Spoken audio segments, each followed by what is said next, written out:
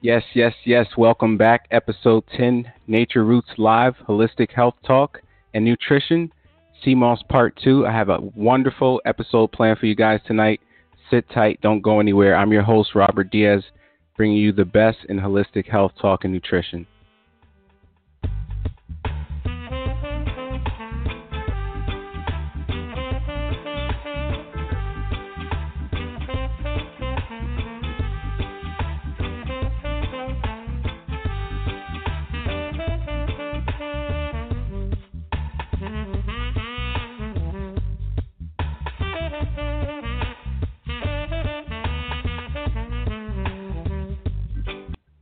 Episode 10, Nature Roots Live Holistic Health Talk, bringing you the best in holistic nutrition, plant-based research, bringing you the facts, debunking, and bringing you the truth. I'm your host, Robert Diaz, certified holistic nutritionist, broadcasting to you from the lovely Boynton Beach, Florida, on a wonderful Saturday night. Sit tight. I have an excellent episode, Seamoss Part 2.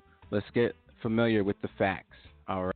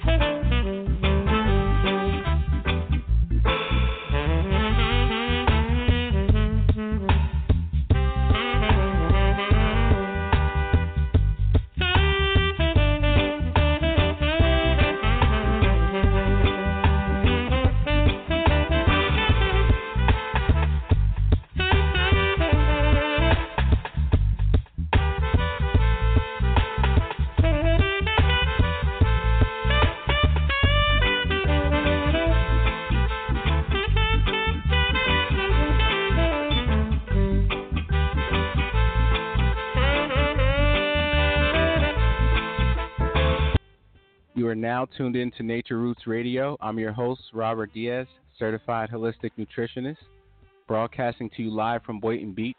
Have a wonderful episode on Seamoss. We talked about part 1. We're back for part 2. We're going to bring you the facts, focusing on the importance of the biochemistry of the common red algae. Sit tight. I have a wonderful episode planned for you guys tonight.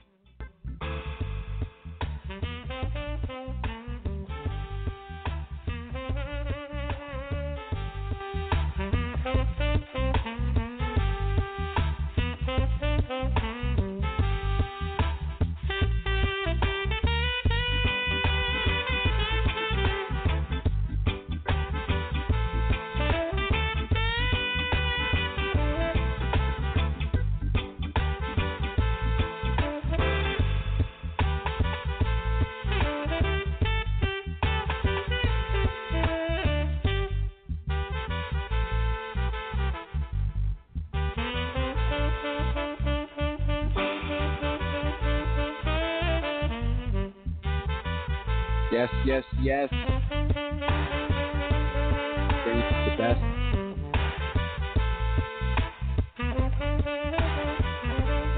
Welcome back. Yes. Yes, welcome back. Welcome back. Welcome back.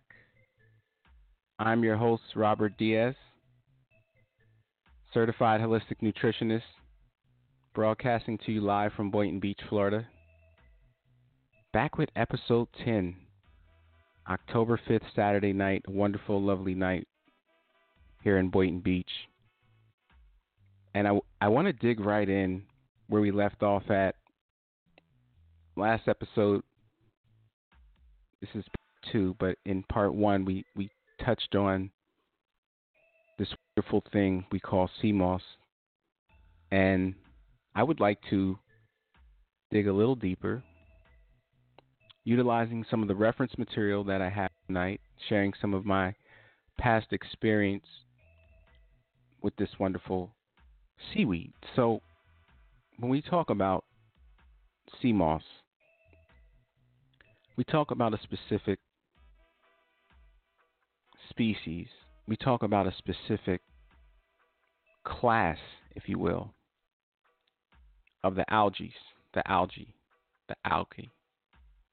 And we understand that they are classified with various characteristics, primarily some being color, as I explained in part one, and primarily being multicellular or single cellular organisms, as we understood and knew once that all marine biology was once a single cell organism. Seaweed, Seamoss, we know is in the red classification, and specifically when we take a closer look on how we view the taxonomy and the biological scientific classification, the arrangement of the algae, the red algae, I want to familiarize you guys with understanding its classification, because as some listeners may have heard me say before, there's over 7,000 species, and this is in the red class, and there's the green and the brown class, which I'm not really discussing, but Irish moss falls into this red class of over 7,000 species, and primarily in this show, I'm going to speak about two of those species. One, you guys may be familiar with, Chondrus crispus. This is a cold water species. I'll get into the details on that later. And two, Gracilaria species, cultured warm water. The kingdom phylum, okay, the division for the red species in their order is Archaeoplastida, okay, and that's Rhodophyta, meaning land plant, red. Some, like I said, were green and brown algae, but this is the kingdom and the origin going back millions of years ago when we classified the origins of Seamoss, primarily this red algae. The phylum, the organisms, okay, Archaeoplastida, land plants. The class, Rhytophytaceae, again, red algae, and Florodidophytaceae, subclass. And this is typically the family that we see in the warm waters. Amazing. You're probably wondering, well, how are all these class and families so abundant? As I said before, understanding single cell organisms, and primarily we know that the red algae, Seamoss, is a multicellular marine algae, a multicellular organism. So that means that over time, this seaweed has evolved in itself, in its growth. It's mutated within the ability to be a multicellular organism for the survival of its life. And they play a major role in coral reef development in the natural environment. So very, very interesting and very important to understand that we look at species, and I want you guys to keep that on your mind, the abundance of species, not just a couple hundred, but several thousands of species. And I'm only discussing two, primarily, which I believe most of us here in the United States look at Seamoss as a nutritional supplement, right? Me being a holistic health coach, herbalist, leader of the Conscious Holistic Community, member of a couple of boards, we focus on alternative, and primarily in the plant-based lifestyle, we go a little even deeper, and we focus on greater options in alternative medicine and care. And the Seamoss is an excellent source for alternative use of medicine. It's an excellent nutraceutical, if you will, non-medical reference terminology that, in my opinion, acts as a great supplement, a multi functional supplement. And just know I don't make any suggestions or recommendations. I'm not a licensed medical doctor in any form of practice, but this is more for educational purposes. As I've said before, Nachrrootz Radio Show is a holistic learning platform, an educational platform, bringing you the best in holistic health talk. And that's the goal, is to debunk and bring the facts and the truth and educate, right? That's what this platform serves. When we look at the Seamoss, we look at it, I believe, like I said, as a nutritional supplement. And there's been various case studies, there's been various claims, there's been various testimonies that we can search up on Google and find about the benefits of Seamoss. Now, I'd like to make a point when we talk about identification, because it's very important to understand that the identification can be very tricky, and terminology plays a very important role in identification. So if the terminology is not proper, or if the terminology is not utilized correctly, we could be speaking of a different species than what we really think of, considering there's over several thousands. So Seamoss is a term that was coined in the Caribbean back in the 70s, from what I have in my research paper. And tonight, for reference, my reference will be from the National Center of Biological Information, and I'll use various white papers. I have some from Science Direct Database, Agricultural and Biological Science. I have some from the Journal of Applied Psychology, in the National Center of Biological Information, again, nationalinstituteofhealth.gov, discussing various nutritional functional sources for algae as nutrition. I have the ResearchGate database referencing the nutrient composition of selected edible seaweeds, right? Because I know we all want to know about why the Seamoss is so important. Why is it so beneficial? What's the big hype? And we have to understand, when we go to the ocean, we're going to see really, really awesome options in health, I believe, in alternative holistic medicine that benefit the human body. When we understand our composition, we're primarily made of water, carbon, hydrogen, oxygen in molecular format.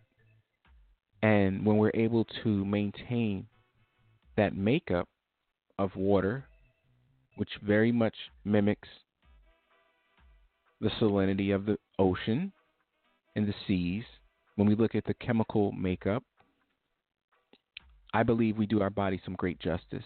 And we're able to utilize the plant food sources, so not really the animal seafood, but the true and living seafood that keeps everything else alive.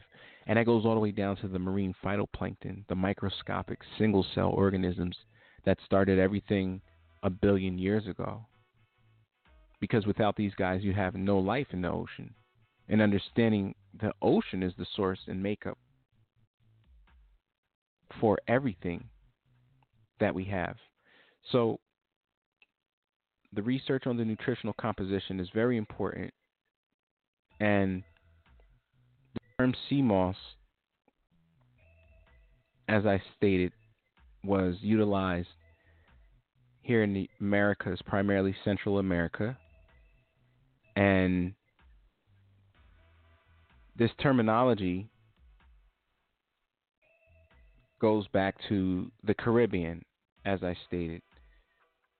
So I have a case study, improving the quality and viability in traditional beverages, Irish moss. Now, you say, wait a minute, Irish moss. You said Seamoss. And this is why I said earlier, it's very important to understand terminology. because the two terms Seamoss and Irish moss are typically used interchangeably to describe sometimes what's thought to be the same seaweed, which indeed is not really truly the case.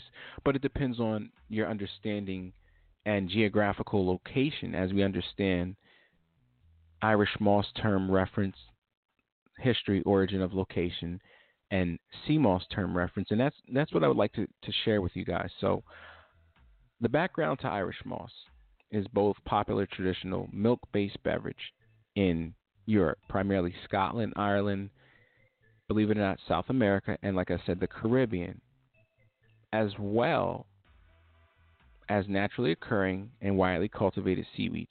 For example, Chondrus crispus, okay, that's what we call our cold water Irish moss, and Gracilaria species, sub Chondrus crispus, commonly called Irish moss or Carrageenan moss in parts of Europe, and is a protist that, while typically red in color, also varies from green to dark purple and brown. And that color primarily depends on when you're looking at it, whether it's in life, in the water, or whether it's been dried. But typically, in the living life form, you're going to see the Chondrus crispus with those colors of red, brown, purple, and some hues of green. It's comprised mainly of carrageenan. Now, I mentioned carrageenan in the previous podcast, but the carrageenan is the active polysaccharide compound that's found in most of these red algae that we speak of, and they are responsible for food production because of their polysaccharide compounds, meaning the long chains, the chemical bonds that make up the structure of the red algae have been found to be great for use in food industry. And I have so much information when we look at where origin, okay, going back to Asia over 300 years ago, 300 years ago, we realized the abundance and use of the multicellular red marine algae, okay, class Rhydophytaceae. Now, I gave you the kingdom, I gave you the class. Let's talk about the order. And this is the taxonomy and biological scientific classification and how we classify the red algae. And I wanted to take the time to do this because when I mention a certain species, it's important that we understand that species characteristics because they all have different characteristics. It's very important to understand that those characteristics are unique within the environment in which that seaweed grows in. So, order, common, typically, we have the Gracilariae, the Nemolales, the Ceramylales, the Rhodolales, and the Gigatarntes.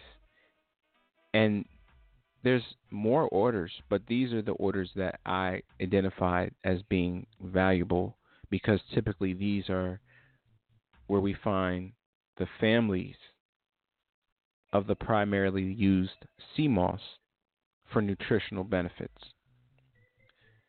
Those families include Gigatartaceae, Galidaceae, and Sodalaceae. And those genus would be Ichiuma, which is a very common species, sub-Gracilaria, Ichiuma catani, that you will find originating from the Caribbean. Now, I want to go back to the article, the case study I was reading about regarding the term Irish moss. because we understand that Irish moss is used in two forms, primarily to describe a species of the cold water moss, Chondrus crispus, but also to describe the nutritional beverage, or once thought to be nutritional, or just the popular traditional milk-based beverage known as Irish moss. So it contains the 55% carrageenan, 10% protein, 15% minerals, and that's pretty high, and a significant level of sulfur and iodine. So when we look at just a seaweed that has minerals, sulfur, iodine, protein, carrageenan, polysaccharides, this is amazing, what I call seaweed superfood. Let's continue. Is consumed, as a beverage in the Caribbean, the Chondrus crispus, but also in other parts of the country, in other parts of the world, in most parts of Europe and Asia, where it's cultivated. It's used in desserts and as gels and puddings. It's commonly used with agar, which is a derivative of another species of the Gigatarntae family of red algae. And that's used as a binder or a gelling agent, if you will. And they're also red family algae, Rhytophyta. These seaweeds are also cultivated and consumed in Africa, Europe, Oceania, South America, and the beverages and the jellies also in Asia and other parts are part of the traditional diets of those areas. So we understand that here in the United States, Seamoss and the making of Seamoss gel, right? Taking the seaweed and breaking it down into an aqueous water base and blending it or cooking it, which I don't recommend, turns it into a gel because of its polysaccharides. And we utilize this gel nutritiously for its mineral content, for its protein makeup, for its rich source of sulfur and iodine, as we understand how this benefits the human body. But it's very important to understand the makeup. It's very important to understand the role that Seamoss, this red algae, and this Irish moss have in our nutritional intake.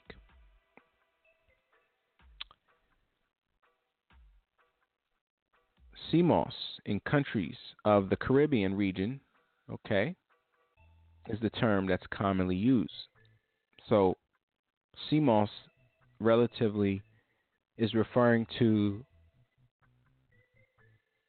Irish moss, the species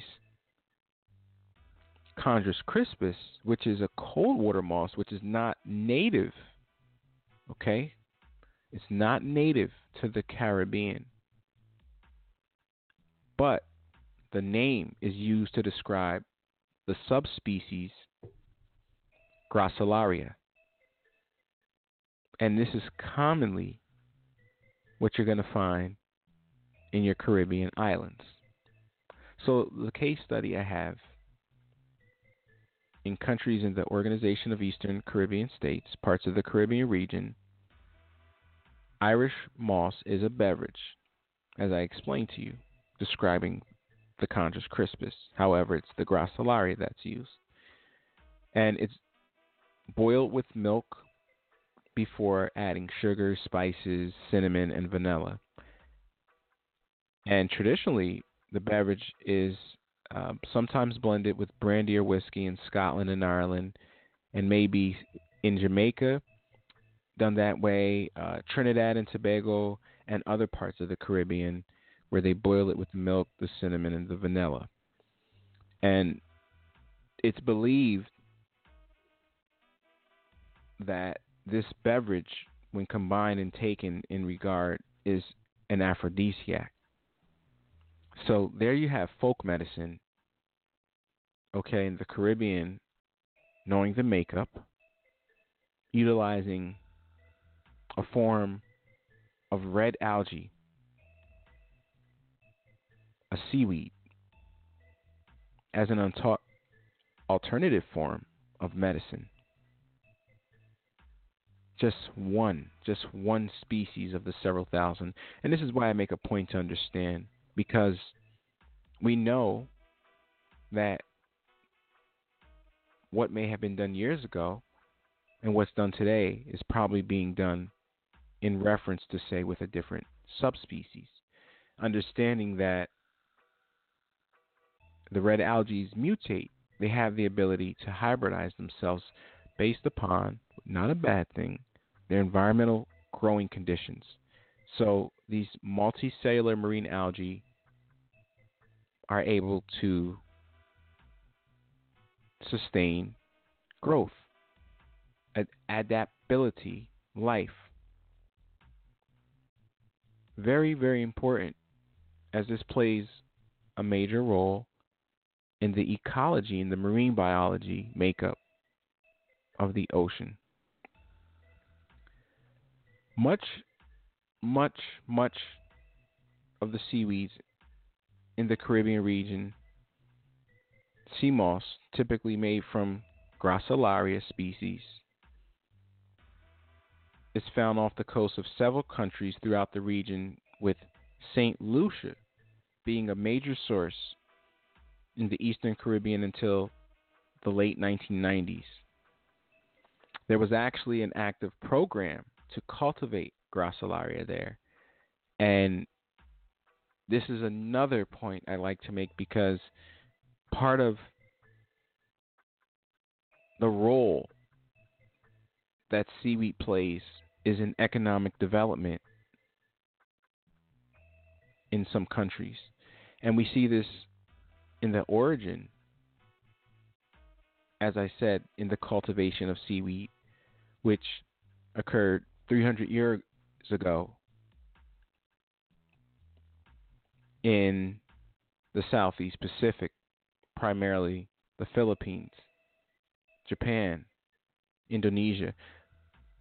But we understand today, and going back at least 30 years, that seaweed cultivation has been going on around the world for quite some time now.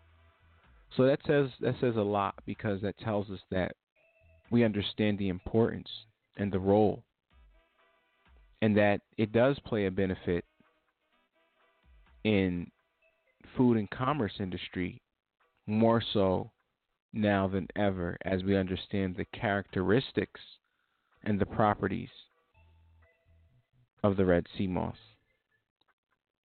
I'm your host, Robert Diaz, broadcasting to you live from Boynton Beach, and it's getting close to midway through the show. And if you guys like to call in for the second half and share your experiences on sea moss or anything around red algae or seaweeds that you may have experience with using, call us tonight live. 516-453-9105 is the dial-in number. I'll be more than happy to take your call and go live. We're going to go ahead and prepare for our mid-show break. And when I come back, we're going to talk a little more about the source, the origin, the why, the how, the red seaweeds, the common Gracilaria, the Irish moss, and the great Chondrus crispus. Sit tight. Don't go anywhere.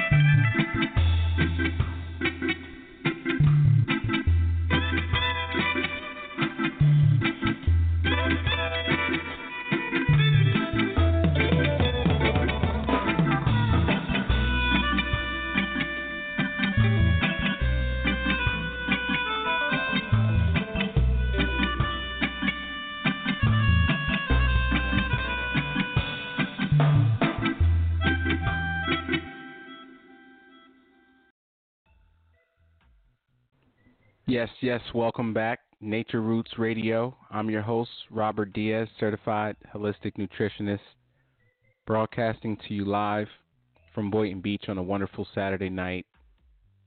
Season 2, October 5th, Part 2, Seamoss. Really digging in. The first half of the show, we talked about the background, the classification, how we classify or view the seaweeds, important understanding the species, the class, the order. We talked a little about their location, why, when, going back over 300 years to the Asias, the Orient, with the cultivation, understanding the role that seaweed plays in economic development and commerce and trade. I'm your host, Robert Diaz, certified holistic nutritionist. You're listening to Nachrrootz Radio, broadcasting to you live from Boynton Beach, Florida, 516-453-9105.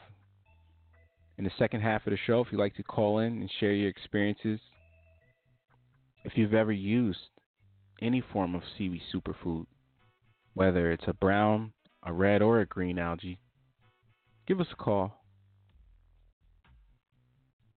In the first half of the show, where we left off, I was talking about the use of the Irish moss beverage as an aphrodisiac in the Caribbean islands.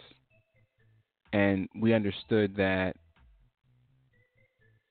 St. Lucia played a major source up until the late 90s because there was an incentive for cultivating seaweed.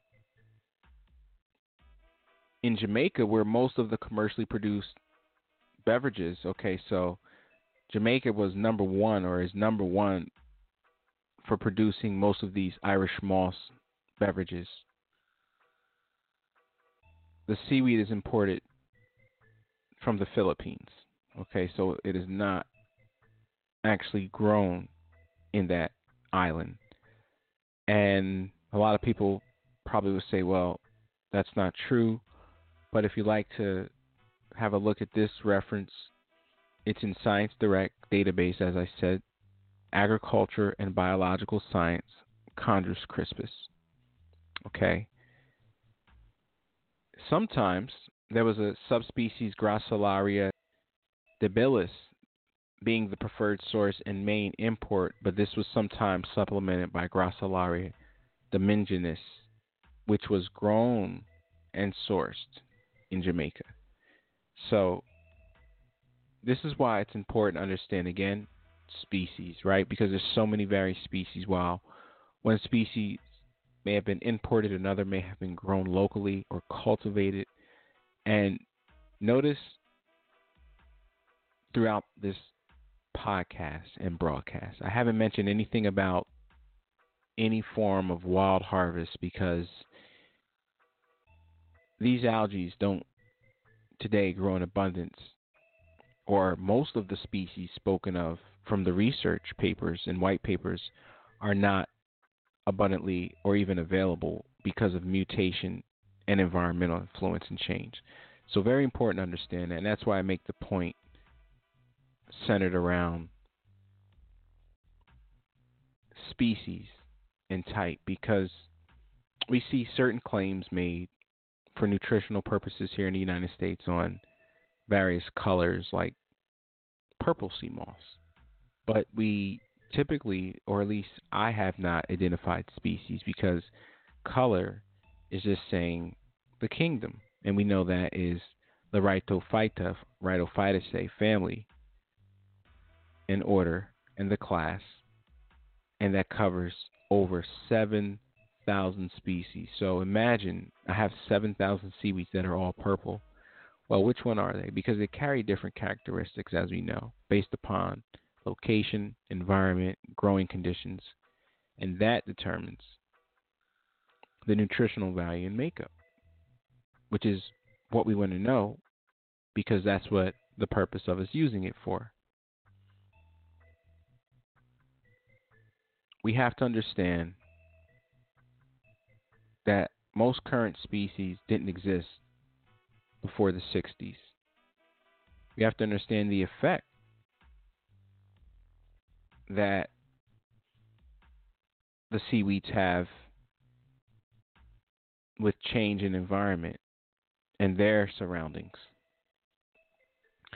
These seaweeds provide food source for many cultures prior to the use when it was introduced into the Caribbean islands, where I believe Central South America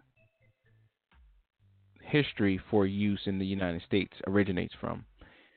But prior to this, 1960s, we understand going back 300 years with cultivation, Asia dominates in seaweed, right? Because we understand sushi, we understand green algae, and this is no different. So a major food source in the Japanese social class, cultivated forests to the ocean's resources. And this includes the chondrus, crispus, dulse, another red algae, for economy, for food, for trade.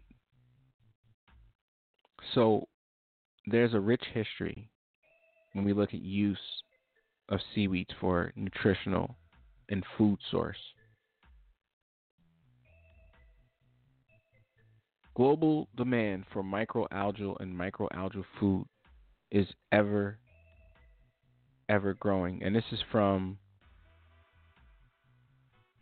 an article from November of 2016, Algae as Nutritional and Functional Food Sources, Revisiting Our Understanding. Right? Because, again, the ocean, the largest source, the largest body on this earth, where I believe all the jewels are hidden, where I believe we have most of our nutraceutical medicine alternative forms in the ocean. And some of that is in the seaweeds because they're so great in mineral makeup and composition that mimics just like we are as humans in our makeup. There is substantial evidence for the health benefits of algae-derived food products. No question about that. And there remains considerable challenges in quantifying these benefits with a lot of the current studies and research,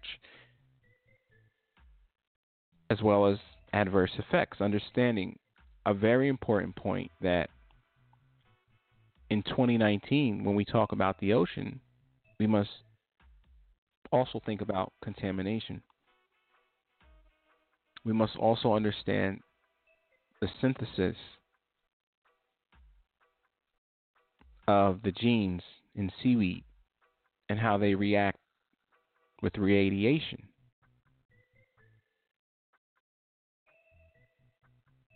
There's very limited understanding of nutritional composition across algae species just because the research is not there. Also, geographical regions, seasons. Okay, we have to remember that this is a plant that grows in the ocean that evolved from land. Archaeplastida, Rhytophyta. Land plants, red land plants, translation. As a result of the earth changing. And we understand the class, Floridaceae, meaning red flower, was most likely a species originating somewhere around land mass of maybe Florida, where we have our warm water moss and similar orders and families which share those similar names are found in those current regions today. The seasons play a role because, as I said in my previous podcast, that light intensity, water temperature, and current are the primarily three factors which determine how the sea moss or the red algae or Chondrus crispus, whichever species you want to think about, grow. It's applicable to all of them. And the second issue in quantifying data with understanding true nutritional benefits is range from food preparation through genetic difference in the gut microbiome. So we understand that everybody has a different gut makeup, and we all have different chemistries to our internal digestive gut. And this means that we all would have different benefits received and obtained possibly from the nutritional effects of the seaweed. But we understand that it is nutritious and there are benefits to the human body. Third is understanding how algae nutrition and functional constitutes interact with human metabolism. Effects of harvesting, storage, food processing techniques can dramatically influence the potential nutritional value of algae-derived foods. So, with all of that being said, there's just so much to understand centered around the nutrition of seaweeds, and I'm not speaking primarily on the red, but all seaweeds, because they are nutritious. And we must understand this is what we're focused on, is nutrition. As I stated before, the rich mineral content, the protein makeup, the long-chain polysaccharides in the form of the carrageenans, galactose, as I've spoken before, a very long-chain polysaccharide sugar, which we require for brain function, typically only found in milk sources, breast milk, for human use in this case. In addition to nutrition, algae increasingly is being marketed, and it's not going away. One of the terms we understand are functional foods or nutraceuticals, because these terms have no legal status in many countries and nations, but describe foods that contain bioactive compounds or phytochemicals that may benefit health beyond the role of basic nutrition. And this is why I love nutrition, because as a nutritionist, we understand food is health. It's the one contributing factor that you control to your health. The primarily contributing factor. And when we talk about one single source food substance, one single source plant, seaweed, vegetable having nutritional value, bioactive compounds, phytochemicals, it's amazing. And some of those are basic in anti-inflammatories and disease prevention, which is very, very, very important in 2019. Very, very important. Many studies have reported nutritional or bioactive content of different algae, but very little have quantified the bioavailability of the nutrients and the phytochemicals. So there's still a lot of research. There's still a lot of investigating studies to be done. One purpose is to review and assess what is known about different food components. For example, like I said, the polysaccharides, the lipids, the vitamins, the minerals, the antioxidants, the potential of toxicants. Okay, we understand that it is a radioactive source of absorption within the genetic makeup of the red algae primarily, not so much the greens and the browns. Improving knowledge is something that should be a long-term goal when we talk about seaweed nutrition, and we should constantly be searching for new research data as it is being made available more so ever as we begin to understand the nutrition and possible nutraceutical benefits of the red algae, as what I'm focusing on when we talk about Seamoss. So there's still a lot to learn, but we understand there's benefit.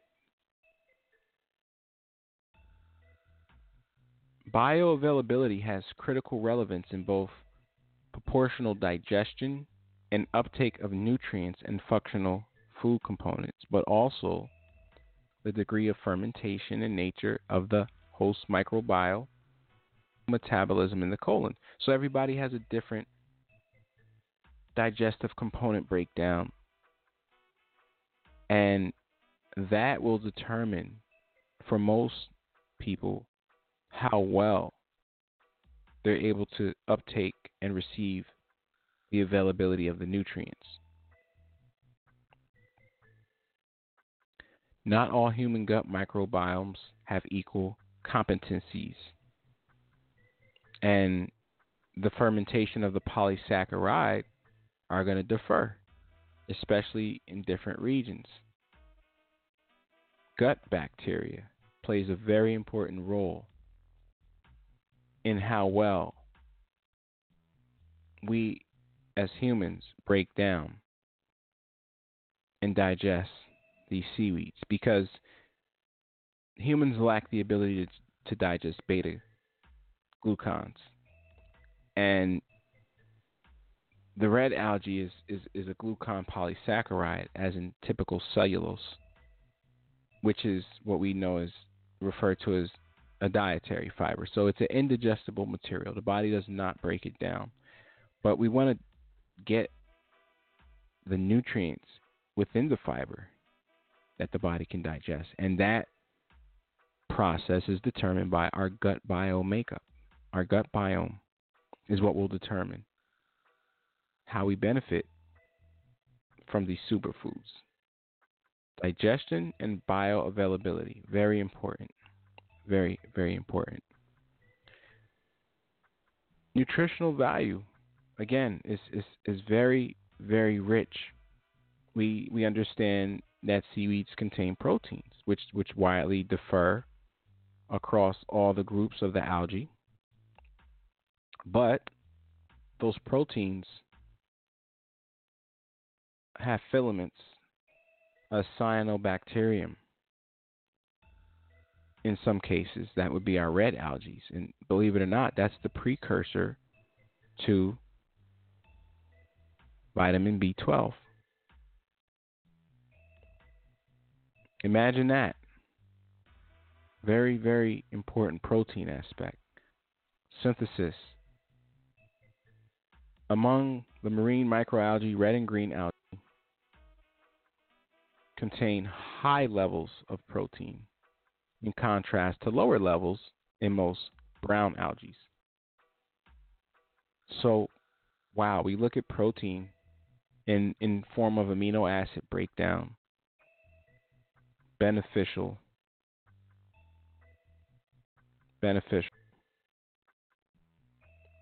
Protein concentration in algae is often estimated using total nitrogen to protein. So it's a conversion factor. But roughly you see about 10% full biomass in your red algae. And that's a rough average across the board. But that doesn't include the browns and the greens. I didn't take a look at their values. But about 10% amino acid composition when we look at the red algae. And when we look at the Chondrus crispus, it's about 13% protein and complete amino acids. There was a article I have, and it is talking about the amino acid makeup of the Chondrus crispus. And it's amazing because it talked about citrulline and arginine. And those are amino acids that a lot of people are deficient in, which benefit and help the cells with metabolism, energy, function, and cellular respiration, which causes a natural relaxation across the tissues. So understanding, wow, the red algae have not only the minerals, the vitamins, but the proteins that are amino acids that are complete, essential, and in relatively good quantities. This is very, very beneficial. This is, again, truly what I consider a seaweed superfood. Just amazing, amazing, amazing, amazing. There's even sterols in the brown and the red algae, and those act as precursor hormones, and they prevent oxidization against the cells. But those are what we consider our poly-chain fatty acids. And that compound has value in treating complications centered around diabetes, hypertension, and other major health concerns. So many useful benefits outside of minerals when we look at the true breakdown of algae in general, and specifically the red algae. They also have antioxidants. Not surprisingly, very, very excellent source of antioxidants that we find in all the algae. Just a true superfood, unlike any other. Phytochemicals that we still are testing and discovering, understanding that the red algae have the ability to change and mutate, and the species are ever growing. Tonight, I've really, really had a great time going in depth, talking about some of the characteristics centered around the red algae and general use, with the reference of my white papers. And tonight, I used algae as a nutritional functional food source from the NCBI database. We also use ResearchGate database discussing the nutritional value of various edible red seaweeds, and a review of the nutrient composition of selected edible seaweeds. We also used my favorite Science Direct database talking about Chondrus crispus and the agricultural and biological sciences of Chondrus crispus. It truly is a pleasure to go in depth and break down the research and the facts and share them with you guys, the listeners, as this is what matters most when we look at understanding the use of, in this case, superfood, nutraceutical, and greater nutritional supplementation, and in a natural form, coming from the greatest mass, the ocean. As we learned tonight, the red algae are very, very diverse. They have a rich history that stems back hundreds of years, and their individual history goes back more further than a decade ago. But we have to understand that they've mutated over billions and billions of years. And there's over several thousand species of the red. We're going to continue to dig deep and dive, and we're going to go and learn everything we can utilizing the facts and the research. It has been my pleasure, your host, Robert Diaz, to bring to you the best in holistic health talk. You've been listening to Nachrrootz Radio, broadcasting to you live from Boynton Beach. This is episode 10, part 2, Seamoss and Nutrition. If you ever want to learn a little more, go to the website, Nachrrootz.com, spelled NACHRROOTZ.com, and you'll have a portal full of free information. Again, it's been my pleasure. I'm your host, Robert Diaz, certified holistic nutritionist, broadcasting to you live. Until next time, stay healthy, stay wise.